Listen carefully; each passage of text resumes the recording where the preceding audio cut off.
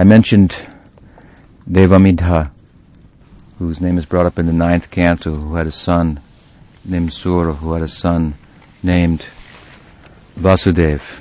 And Sanatana Goswami, Prabhu Jiva Goswami have mentioned in their Bhagavatam commentaries, based on Padma Purana and other literatures, the fact that this Devamidha had not only Vasudeva as a son, he had Vasudeva as a son by Kshatriya marriage, and he also married a Vaishya girl, and from that marriage another son named Parjanya was born.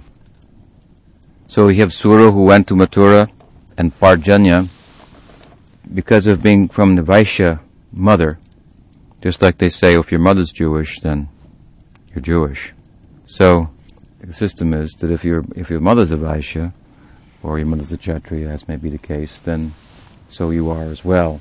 So Parjanya Maharaj, Parjanya means cloud, and it's said that he was like a cloud in his munificence, bestowing milk in profusion and its products as gifts throughout the whole land, and pious in every way, particularly with regard to his respect for Narayan and Brahmins, so much so that Brahmins were happy to live under his care as a king of the cowherd settlement, and Ugrasen, who was ruling in Mathura, gave him the tilak and appointment as king of the cowherds for the whole of the Braj, Parjanya. Happily everyone lived under his jurisdiction. Now, his father was a Kshatriya, and I mentioned his mother was a Vaishya, but that's not the complete story, because she was a special kind of Vaishya, from a mixed caste, Pratilom. It's mentioned in the Puranas, Padma Purana, that once Lord Brahma was performing sacrifice, and his wife Savitri was busy with cooking and household affairs to the extent that at an important point in the sacrifice, she couldn't be there to assist him. And so Brahma called Indra and said, "Get me another wife." So Indra went and looked and happened to see a very beautiful Vaishya, cowherd girl, and kidnapped her and arranged for like a kidnap-type marriage with Brahma. And so the community, the Vaishya community from which this girl was taken, they voiced a complaint that you've stolen a girl from our community. And so Vishnu intervened and he said, "I'll give a benediction. Let this stay, and I give the benediction that in that Vaishya community, in the future, I'll personally appear." Now it's interesting to note that that wife of Brahma is known as Gayatri. So we know Gayatri from Gayatri Mantra, and Gayatri Mantra has many different conceptions that surround the utterance of Gayatri. Many different groups, that is, sampradayas, traditions, chant Gayatri Mantra, but they have different ideas about it.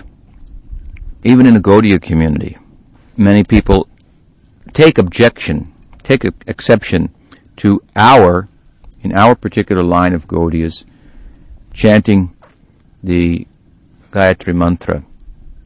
Of course, this was instituted by Bhaktisiddhanta Saraswati Thakur, to a large extent, who, along with the Diksha mantras, he gave this, what we call Brahma Gayatri. Sometimes it's called Surya Gayatri.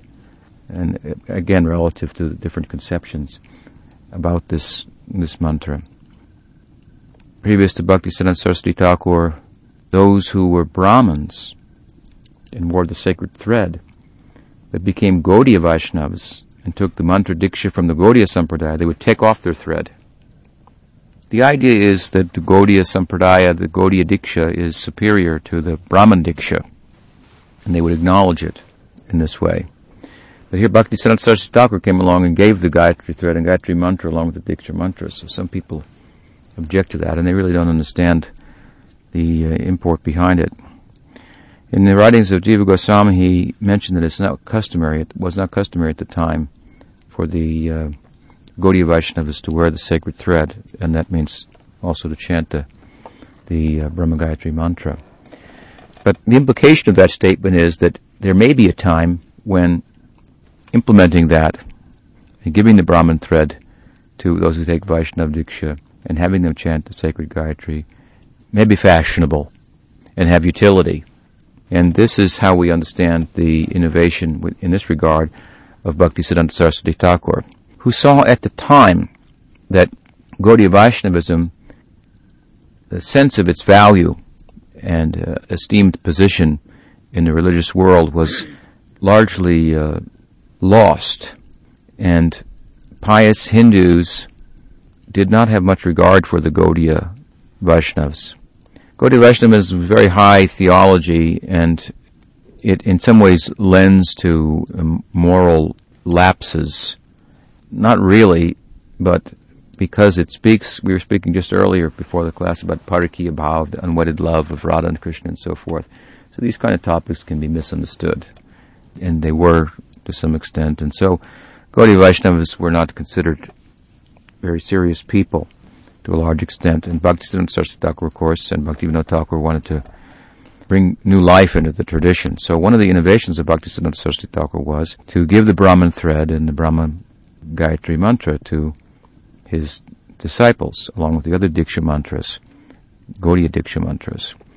And his reasoning was that the Gaudiya Vaishnavas were disregarded largely at the time, and those who were doing so were making offense, Vaishnava aparad, we call it.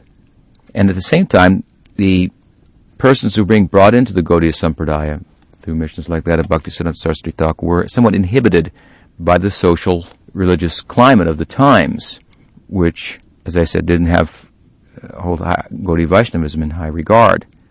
And what was held in high regard, of course, was the position of the Brahmins, who did all the worship, and that was their duty in the society, and giving of mantras and blessings, and presided over all religious affairs and so forth, served the deities in the temples and whatnot. So Bhaktisiddhanta Saraswati Thakur thought that, on the one hand, if they wear the sacred thread, because that means so much in the society, that when those who are not Gaudiyas, they see the sacred thread, they'll think, oh, they're Brahmins, so they'll have regard for them. And the Gaudiya Vaishnavas themselves will be less intimidated by the social climate. So to encourage the new recruits, Vaishnavas, and to save other people from potentially making aparad, he instituted this, and he established temples, large temples, and elaborate deity worship and so forth, to give some visibility and religious respectability to the Gaudiya Vaishnavas. He did things that other people respected, which weren't contrary to Gaudiya Vaishnavism, but weren't so much current at the time. Devotees would be initiated in other sects within Gaudiya Vaishnavism, just told to chant japa. They weren't told to be engaged in preaching and opening temples and so forth. So he made these kind of innovations. At the same time, of course, Jiva Goswami has pointed out in Satsandarbha the furthest reach of what that Brahma Gayatri mantra extends to. And of course he establishes without a doubt that the Brahma Gayatri is a mantra propitiating the worship of the Supreme Lord, not any of the demigods as it's conceived to be by others. And furthermore, he implies, through his explanation of it, that worship of the Supreme Lord includes, and in fact is perfect and complete, by worshipping the potency of the Supreme Lord. And by that, of course, he implies Srimati Radharani. In fact, he brings out the fact that Gayatri, Brahma Gayatri, is the Srimad Bhagavatam is an explanation of the meaning of Gayatri. And Srimad Bhagavatam, as I said earlier, is the heart of Krishna. It's all about Radha's love for Krishna. That's what Srimad Bhagavatam is all about. In so many ways, directly and indirectly, as I said earlier, this is what it's about. Radha's love for Krishna. It's shedding light on that, focusing on that. And citing Garuda Purana as he did, he explained, Garuda Purana says the Bhagavatam, among other things, is an explanation of Brahma Gayatri. Gayatri Basya Rupo So. So, if Srimad Bhagavatam is an explanation of Gayatri, and Gayatri must have some position with the Gaudiya Vaishnavas.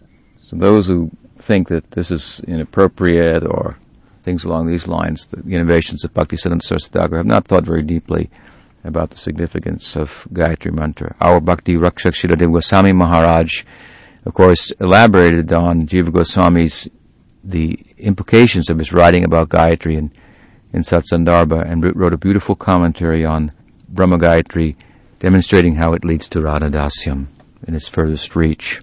So you should know, those who have received this mantra, that you should never be intimidated by that kind of propaganda against the chanting of this mantra.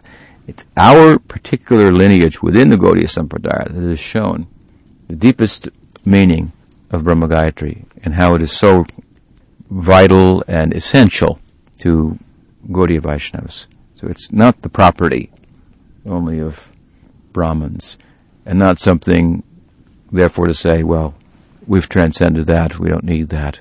Its furthest reach takes us to the service of Sri Radha. So, from this Leela of Krishna also, we can appreciate this point, because Gayatri, that kidnapped from the Vaishya community wife of Brahma, who became engaged in sacrifice, on account of that taking place, Vishnu gave the promise that he would appear in that Vaishya family. They're called Abhiras.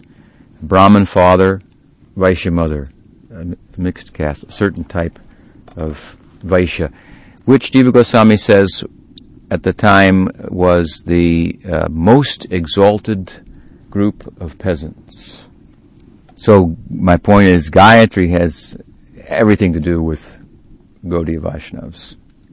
On account of that, of her involvement in this way with Brahma, Krishna has appeared, apparently as a Vaishya, but the implication also is that, well, as a Vaishya, but also some Brahman influence there, and some confusion, and we don't know what his caste is. And of course, the idea is that Krishna is beyond all castes. But it's more charming to think of him as a Vaishya. And this, of course, is how the Gaudiya Vaishnavas like to think of him. We can think of him, we should, as the Supreme Personality of God, but we should get to the point in our culture where that becomes insignificant, in fact, forgotten about. And we think of him only as the inhabitants of Vrndavana do, as our son, in the case of Yashoda and Nanda Maharaj, as our friend, as our lover, as in the case of the gopis. This is the acme of our spiritual culture. Without first understanding that it's the Supreme Personality of God, however, we never get there. Therefore, Prabhupada emphasized that so much. And as I said earlier, therefore, that pada, that one line from Srimad Bhagavatam, Krishna's tu Bhagavan Swayam, which means Krishna is the Supreme Personality of God, it is so essential, the key to unlocking the mystery of Srimad Bhagavatam. So Parjanya Maharaja, crowned king of the Vaishyas, pious in every way, he was compared to all of the great devotees in terms of whatever quality shined out in them in particular. He had all of those qualities. And he married another lady from the Vaishya community, and she gave birth to 5 sons. And he named the sons all based on the root word Nand, which means joy. So there was Upananda, Abhinanda, Nanda, Samnanda, and Nandana. 5 sons. And the implication is, of course, that these sons gave great joy to him, and that they would give great joy to the world as well. After some time, he felt that his life was complete, Parjanya Maharaj. And so he sought to transfer the position of the chieftain of the cowherds to, naturally, his eldest son, Upananda. So he called an assembly, and he passed the tilak and the crown, the position, to Upananda, coronated him as king of the cowherds, and he was happy to retire. And Upananda accepted, of course, and everyone was happy. And then Upananda performed his first act as king. And what did he do? He coronated his younger brother, Nanda, the middle of the 5 sons, as the king. Nanda Maharaj said, no, you're the eldest son. But Upananda protested and said, no, but you're the most qualified. And he said, after all, I'm only an Upananda, which can mean a little Nanda, in comparison to the joy that you will give the world. Now, everyone accepted this. Everyone was pleased with this, including Parjanya Maharaj. So such was the character of Nanda Maharaj. Such a noble king of the cowherd community, so capable of taking that position of his father, more capable. Sometimes it's said that the son, by the grace of the father, improves the business and takes it to a new level. The disciple exceeds the guru in his outreach and preaching by the grace of the guru. So Nanda Maharaj was such a qualified leader. Everyone was fully satisfied under his leadership. And he married a beautiful lady, Jashoda. Jashoda means Da Jasho, who gives fame. They were a very generous couple, living very happily in the cowherd community, and the whole community was completely satisfied. Only one problem loomed in the community, in the minds of everyone, and more increased as time went on. And that was that Nanda Maharaj didn't have a son. So, different suggestions were made, and different potions were offered, and sacrifices were made, and so forth, and procedures undertaken that he might have a son, and no issue came. So, the importance of a son to carry on the kingdom, and what the son of Nanda and Yashoda would be like, they could only speculate how wonderful he would be. As this problem prolonged, it really started to weigh heavily on the inhabitants, and it weighed heavily on Nanda Maharaj also. And so finally, he confided in Mother Yashoda, his good wife. The problem is with me, he said. Every time I think of conceiving a son, I get this vision that my son will be more beautiful and qualified and capable than God. Narayan, who was the deity of Nanda Maharaj and the whole cowherd community. And then he said, but of course I know it's not possible. Can't have a son that's more beautiful and more qualified and wonderful than Narayan. So then I lose some enthusiasm, and this way I become despondent. So this way he confided in Mother Yashoda, and Mother Yashoda then confided in him. Same thing happens to me. I get this vision of a son more beautiful than Narayan, more charming, more qualified in every way. What to do? So Mother Yashoda made a suggestion. She said we should perform the Dwadasi Vrat for 1 year, worship Narayan, put ourselves in his hands. So this vow of Dwadasi they performed for 1 year. And as the vow was completed, they dreamt, both of them independently, the same dream. And Narayan appeared in the dream and said to them that soon you will have a son, and he will fulfill all of your ambitions for a son in every respect. Narayan himself more or less told them that your son will be more qualified than me, more beautiful than me. And of course this is the whole idea of Krishna. When we say Krishna's tu Bhagavan Swayam, we're saying Krishna is the source of Narayan. So he has qualities, wonderful qualities that even Narayan does not have. Narayan is God. Krishna is something more than God. As I mentioned earlier, Krishna is God defeated, exhausted, his supply, his capacity to reciprocate, exhausted by the love of his devotees. This is the idea of Krishna. So that love of the devotees is more, and that love of the devotees is synonymous with Krishna. So they were delighted to have such a dream and a confirmation from their deity. And meanwhile, the community at large, of course, wasn't aware of this dream, and so they were concerned, and the concern had reached such a point that they had a council, village council, what to do. And at that time, a mystic lady appeared, dressed in white, and she was so attractive that she caught everyone's attention, and they naturally paid regard to her and said, "Who are you, and what brings you here? And who is that young man with you, who looks like Narada himself, Narada Muni himself?" And she said, I've never married. This is now the version of Jiva Goswami. And I dress always in saffron. And this boy with me, yes, you're right, he's as qualified as Narada. His name is Marumangal, and my name is Purnamasi. And she explained herself to be an astrologer and a mystic. And they said, oh, please, let us make you a house out of leaves and branches along the banks of the Krishna. Krishna is another name for Jamuna, because Jamuna has said to have black waters, and Krishna means black. She said, you have spoken another Veda. Yes, I will reside next to the Krishna. But it is not so much the Jamuna river, but the fact that soon your king, Nanda Maharaj and Yashoda, will have a son, and that will be his name, Krishna.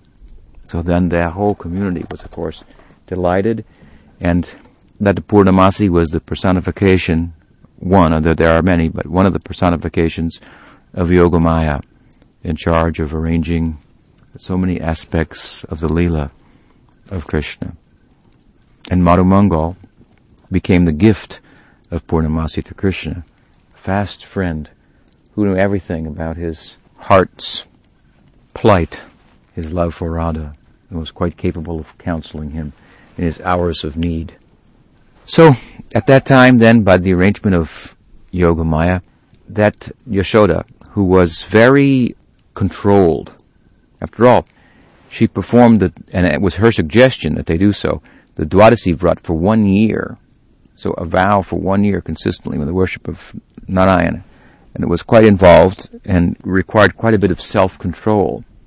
So, at this time, she appeared to take on the signs of pregnancy by the arrangement of Yogamaya.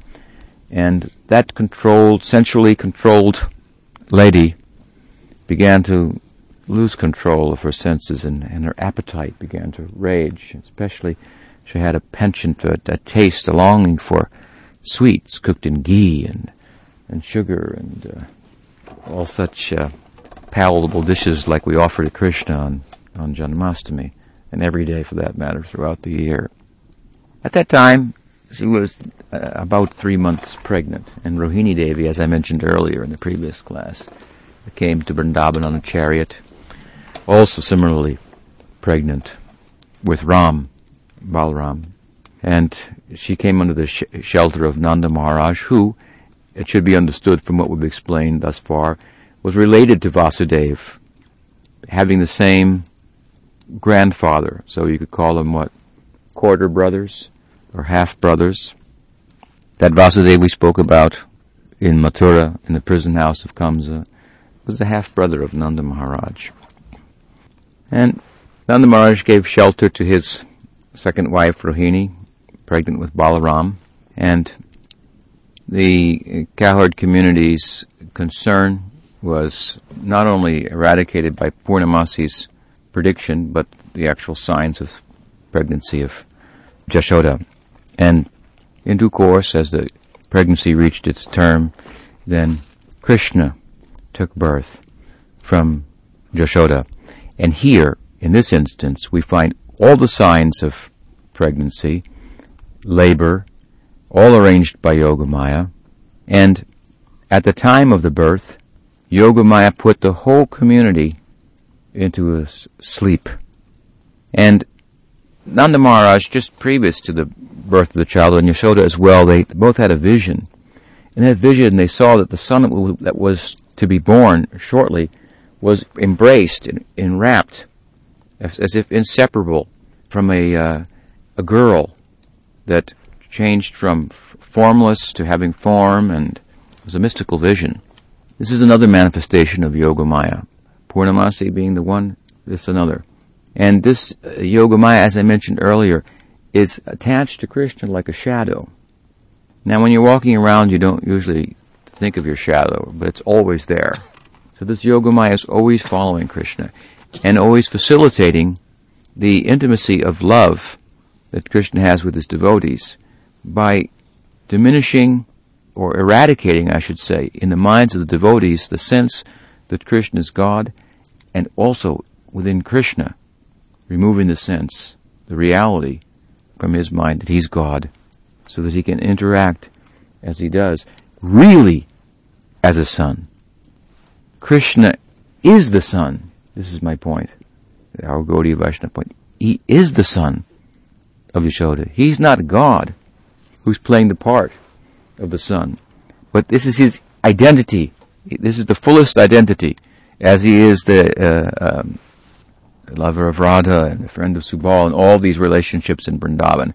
Krishna is fully absorbed in that. We have to come in time to this kind of realization. That means all Aishvarya is gone. All the sense of Krishna being God is completely removed in order to have that relationship, which is the prayojan, the goal, the fruit of all our practice, and enter into that Leela. All sense of Krishna's godhood removed. If it's not, to whatever extent it's still there, it should be clear that will inhibit the possibility of intimacy. If there's a hint that your son is God, it's going to inhibit the free flow of parental love. If you have a sense that your friend is God, like Arjuna got a sense that his friend was God when he showed in Bhagavad Gita his universal form. And Arjuna, what did he do? He said, "Oh my God, I'm sorry. I said, oh, hey Krishna, hey Yadava, hey Saketi, I sat on the same bed with you." I use these terms in a derogatory way, almost, as if you were inferior to me, as if we were equals. I see that's not. This never happens to Krishna's friends in Vrindavan. This never happens to Mother Yashoda. This never happens to the gopis. That happened to Vasudeva and Devaki. As I said, Krishna, born in the prison house, 4 arms, began preaching. They're offering prayers to Krishna. And then he speaks to them, answers their prayers, and so forth. Where's the question of real parental love? You see, if you have any children, then you know something about parental love. If you have a friend, you know about friendly love. If you have a lover, you know about that kind of love. This is a very difficult point to understand. It's very esoteric. Just like that, they have love for Krishna, for God. Just like that. But because he's the perfect object of love, it works out. It's perfect in every way. But there's absolutely no sense to his Godhead. When we advance in Krishna consciousness, and we culture Krishna consciousness internally, practice in our bhajan, then the sense of Krishna's Godhood cannot be present in that bhajan if we are to enter into that domain. Now, you cannot artificially adopt that and say, I'm going to be Krishna's friend or a gopi, and I'll go into my bhajan. And this is not a mental adjustment. This is a realization. And in order to reach this realization, of course, we have to really be here over and over and over again about the Godhood of Krishna. Krishna says in Bhagavad Gita, "Aham sarvasya prabhavo matasavam pavartate, iti matva bhajante mam buddha bhava samanvita." He says, knowing me to be the source of everything, people get the energy then to worship me with the kind of intensity that brings them to this ragmarg. Buddha bhava samanvita. Sridhar Maharaj said, raga samanvita. When we know that Krishna is the source of everything, when we understand this point, then we give all our energy back to the source, fully. We understand that's in our interest. Fully dedicating ourselves, completely. He the source of all joy.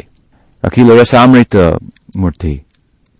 Then when we understanding this point fully, we can give ourselves fully, and as we give ourselves fully, then we get fully. And we get all that Krishna has to give. And that's what? Himself. And giving himself means he puts himself in our hand, just like he's dependent on Mother Yashoda.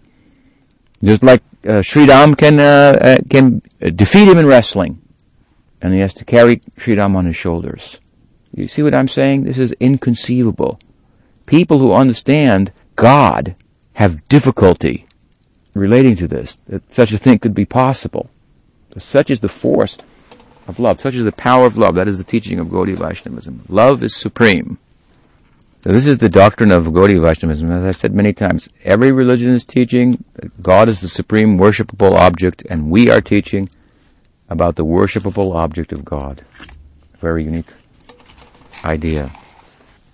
So, Vasudeva and Devaki, to them, some angsa of Krishna appeared. Some expansion of Krishna appeared.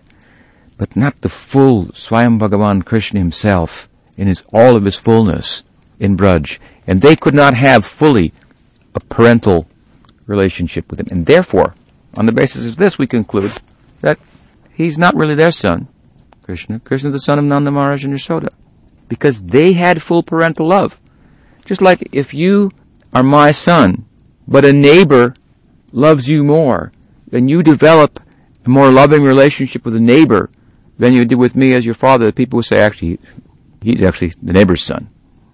They'll start to identify with him. Because the whole thing, all these relationships, are based on affection. So wherever the strength, the force, the greatness of the affection lies, that's where we make the determination who belongs to whom. This is the ultimate theological, philosophical argument by which we establish our position that Krishna is really the son of Nanda Maharaj and Yashoda. And, of course, there are many, as I mentioned before, statements in Bhagavatam we can draw insight from and to give support to this. But this is the main point. The determining factor is love, affection. Nanda Maharaj and Yashoda Amai, they had a greater intensity of parental affection for the Absolute. As I said, they dreamed to have a son more beautiful than Narayan. There was their sadhana. They were absorbed in that, preoccupied with that. Sridhar Maharaj once explained the Leela of Krishna's birth like this. The Leela is circular. Nanda Maharaj and Yashoda Mai, they want to have a son. Their conception of a son is such that, as I said, he's more beautiful than Narayan. It's kind of a crazy idea. But they have it. They're possessed of it. They enter into it. It happens. They have the son. What happens? The son goes to Mathura at 11 years old. He's gone for 100 years. In separation from him, he's gone to Mathura, he's gone to Dwarka. They go mad. They lose consciousness. They're so crazy that they begin to look at one another in their madness of their separation from their son. It is said that Uddhava came to Vrndavana to deliver a message to Nanda and Yashoda and the inhabitants from Krishna. Like, I'll be coming back soon, and anyway, you shouldn't feel any separation because the fact of the matter is we're all connected always at all times. He spoke like Gyan Yoga, giving philosophy. They have no room for that. Inhabitants of Vrndavana, you're going to talk to them about philosophy, how we're always connected with Krishna, God's everywhere, you can't really be separated from Him. They can't hear that kind of thing. So Uddhava sees this in them, the madness of their separation. He says to them, you are the most fortunate people in the whole world. The kind of affection that you have for Krishna is so intense, so extreme. Nanda Maharaj grabs him by the shirt and says, what are you talking about? You think I'm fortunate? My wife and I, we're the most unfortunate people in all existence. Krishna's our son. Yes, but he's gone. And you call us fortunate. This way, Uddhava, by respecting the intensity of their love, it just brings it out more. Uddhava went mad seeing that kind of love, the love of the gopis. It was never the same again. He wandered around Vrndavana for 2 months, singing various songs and praising the love of the gopis and inhabitants of Vrndavana for Krishna. Came back to Dwarka until to wishing that in the context of his relationship he could have that kind of intensity of love that he had seen there. When Nard advised Gopakumar, when he arrived in Dwarka, go back to earth, go to Jagannath Puri. It's in many ways analogous to Vrndavana, and perform worship there. Uddhava grabbed him and said, no, don't go there. Go to Vrndavana itself. Go to Braj itself. There's no possibility there of thinking in any other way, like Krishna's God or anything like that. There's possibility of that in Puri. Go to Vrndavana, perform the Hari Ram Sankirtan there, and remember the pastimes of Krishna. Then you'll reach all perfection. So he witnessed that kind of devotion. He could never forget that. So Sridhar Maharaj explained, in his madness, Nanda Maharaj and Yashoda Mai, they're thinking, our son is gone, our son is gone, our son is gone. They're going mad. And as they think, he's been gone for so long, we're crazy. We must be crazy. Do we have a son? Did we have a son? Let's have a son. We should have a son. What kind of son? A son should be more beautiful than Narayana, more qualified. In this way, the Leela starts over again, and Krsna Janmastami again, in Gokul, in Vrndavana. In this way, the whole thing is moving on the force of the devotee's love. Again, I make this point, Krishna is synonymous with that kind of love. He is the personification of that love. This is again achintya beda beda, one and different. He's saying that love is superior to Krishna, but that love is what causes that Krishna to manifest. Of course, it's all eternal, so Krishna is eternally manifest, but he is that love in a sense, and he's the object of that love at the same time. So Nanda Maharaj and Yashoda Mai, at the time of Krishna's birth, that child that they saw in the womb, that they envisioned, surrounded by a mystic girl, formless and with form, that was that Yogamaya. And Yogamaya made arrangement that all the inhabitants of Vrndavana would go into a mystic kind of a slumber. Like in labor, Mother Yashoda dozed off, became unconscious. And everyone else is outside, of course, the labor room. And if you've ever waited up for your son to be born, they fall asleep sometimes in the lounge, waiting for it to happen. Lady may go unconscious, it's possible. Man falls asleep. And so Yogamaya made an arrangement like this. And then, in the meantime, simultaneously, Krishna's Angsa is manifesting in Mathura as the son of Vasudeva and Devaki, four-handed. And Yogamaya arranged for Krishna from Yashoda to be taken to Mathura, just like she took Ram from Devaki and brought her to the womb of Rohini. She transferred Krishna to Mathura. After the Krishna in Mathura, the Amsa, the expansion of Krishna, was offered prayers, appearing four-handed and so forth, he replied to Devaki. Devaki wanted him to assume a two-armed form because she was afraid for his well-being. So that two-armed form of Krishna from Vrndavana absorbed the four-armed Krishna, and Vasudeva took that Krishna back to Vrndavana. Meanwhile, a girl was born, and everyone was asleep to this fact. That girl was that Yogamaya, described in Bhagavatam as Anuja, younger sister of Krishna. So Goswami's reason like this. She's the younger sister of Krishna. Therefore, she was born after Krishna. So Krishna was born of Yashoda. And then Subhadra, the girl, was born. Yogamaya, by putting everybody to sleep, arranged for Krishna to be taken to Mathura to absorb the four-armed Krishna back in him, from whom he manifests. And then when Vasudeva brought the two-armed Krishna back across the Jamuna opened up, and the storm was raging in the night. But Anantasesh came, manifestation of Balaram, acted as an umbrella. He could carry the child without any impediment. The river Jamuna opened. He walked through. And then he placed the child, and the girl was there. He took the girl. Mother Yashoda woke up, and only Krishna's there. No idea that the girl was also born and transferred. And then, of course, everyone else awoke. An elderly Brahmin woman whose husband was still alive and whose sons were still alive, white-haired, white dress that appeared almost like an effulgence. She was appointed by Rohini, you go and tell Nanda Maharaj, son is born. At that time, Nanda Maharaj was in the cowshed, waiting for something to happen and tending to the cows. And she came bearing auspicious ingredients which symbolized the fact that a son had been born. So when Nanda Maharaj said, what happened?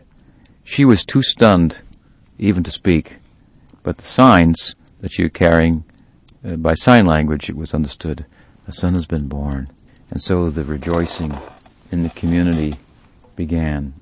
Kettle drums beating and arrangements for the Nandotsava, the festival, the next day, which is tomorrow, the day in which Prabhupada was born. In this way, it's understood from our Gaudiya Sampradaya that Krishna is actually the son of Nanda and Yashoda, and only the Angsa of Krishna is born to Vasudeva and Devaki. And as I mentioned, our objective is, in one of these capacities for loving Krishna, as friend, as lover, as servant, as parent, to enter into the same exalted sentiment of these inhabitants of Vrndavana that correspond with Krishna. Their love and Krishna correspond. He is what happens. Krishna is what happens when you have that kind of love. And it means God putting himself completely in your hands. We are so far removed from this, but we should be so encouraged that this is the ideal of Gaudiya Vaishnava. Such a high position can be attained that God himself is paying regard to that, indebted forever. He says in Bhagavad Gita, Jeditamam papadinte tam sathaiva bhajamiham mama bhart manuvartante manusha parta sarvasa. As they surrender to me, I reciprocate accordingly. But this whole of Braj Bhakti, when speak of gopis, the whole of Braj Bhakti has exhausted Krishna's capacity to reciprocate. Therefore, he actually gives himself. So, in this way, we've carried on some discussions about Krsna Janmastami, the birth of Krishna. Are there any questions? I always wondered, I see the picture of Krishna hugging Vrndavana, and how does that relate to the fact that we never experience love? Krishna knows what you are meant for. So, from Krishna's vantage point, we are all connected to him. He knows your highest potential. You have not acted in terms of it, but he knows it, and he relates to us in terms of that. Also, it's explained by Jiva Goswami and Priti Sandarbha that there are many swarups in Golok that are dormant, and that they're activated by bhakti, hearing and chanting and so forth. Our swarup is dormant in Golok, and it will be activated by... So Krishna knows that about us. So that's why Prabhupada would speak about it like that's our original position. You came from there, and so forth. So there's some validity to speaking about it like that. That is who you are. That is your natural position. That is your potential. How else do you expect Krishna to relate to you? In terms of what you're not? What do you think you are now? He has nothing to do with that. Not directly, by any means. Gopakumar, Krishna told, I've waited for you for such a long time. You knocked on so many doors and were refused when you begged on my behalf. He said, I was there, watching that. And now I cannot bear separation from you any longer. So I've brought you here. So we should think like that. Krishna's, what we do in devotion doesn't go unnoticed. All is noticed. And when it builds to a certain point, Krishna cannot bear separation from us.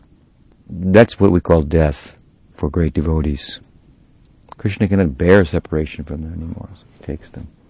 So from this it should be clear also, this is not a die and go to heaven type of idea, but the love that we culture over lifetimes, when it matures, our experience turns into participation in Krishna Lila.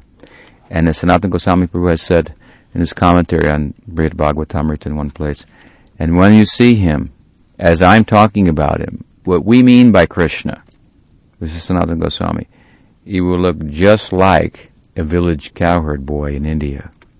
No effulgence, no godliness at all. And you'll be charmed by him. Very difficult to understand. Therefore, Gaudiya Vaishnavism gives such importance to humanity, because Krishna is God becoming as human as God can become, and humanity becoming as divine as it can become. It's the meeting, the real meeting between humanity and divinity. Another question? This ideal is so high. You see, we're not so qualified to, like you said, to come to the needs. We lack some qualification. The more you realize that, the more qualified you become.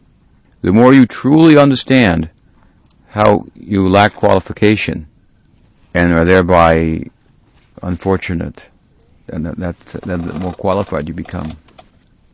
when we think we have some worth, and this is some kind of something that's owed to us, to that extent we are not involved in Krishna consciousness. And if we truly understand how unqualified we are, yet great devotees are offering this to us, then we take advantage of it. Because we don't understand how unqualified we are, we don't take advantage of it. Because we think we have some qualification. We have some value independent of Krishna consciousness, of spiritual life. So it holds us back. Therefore, Sridhar Maharaj used to say, our advancement is measured in a negative way. Upanishad said, those who say they know Brahman, they don't know Brahman. Those who say they don't know Brahman, they know Brahman. Once Sridhar Maharaj was asked that Guru Maharaj, one of the devotees said, you're always speaking like this, but my question is, what if you really don't have? You're really fallen. And Sridhar Maharaj said, really? You really? And you really have. This is the point. If you really understand how unqualified you are, then you're in a position to gain everything. Because we don't. Therefore, we don't take shelter of Krishna to the extent that we should. We don't chant Hare Krishna as if it's our absolute only hope in life. So it's good to talk about these things to the extent that the audience and all of us, we feel, I don't know, I'm not qualified for this. This is over my head. But at the same time that we get that feeling, we also feel, but it sure is a nice idea. I'd like to get involved. So both feelings come. Actually, it said that before a qualified sadhu or guru, we should feel two things. One, we should feel how unqualified we are. Like Prabhupada said, we should always feel a fool before the spiritual master. So we will feel like that. But we also feel another thing, what potential we have. Because he embodies that potential. Krishna manifests as the Guru to show us our own potential in life. One of my disciples once was asked by a friend of hers, shortly after she joined, that, well, it's nice that you're there and all, and I kind of understand why you got involved, but I only have one question for you. When you look in the mirror, do you smile? That's what he asked. Are you happy with yourself? Are you sure everything's all right? Is what he meant. Something's not being imposed upon you. Or can you look in the mirror and smile? She wrote back and said, actually, when I look in the mirror, I don't see much to smile about. But when I look at my guru, then I smile. So she had a good understanding. I see my potential. I look in the mirror, I see my conditioning. This is what I am. If I look there, I see what I could be. What is my potential? And then I smile. Then I feel encouraged. But yes, it is. This is as high as we're talking about. As best as I can talk about it, it's very, very, very high. Very, very. It doesn't come easy. Sridhar Maharaj was told once, some young new man had come somewhere, and he was showing the signs of the bhava. He was getting the bhava. He said, never. Sudurlabh. Very, very rare. Of course, it will come. We say that this love for Krishna will not come in one lifetime. But I say, in one lifetime it will come. And when we start to think, this one lifetime it will come, it must come in this lifetime, that lifetime it will come in. When we get that kind of intensity, it must come in this lifetime. I must have Krishna consciousness. When we start to think like that, that is the one lifetime that it will come. So, all right. Shri Krsna Janmastami ki jai, Giriraj Govardhan Maharaj ki jai.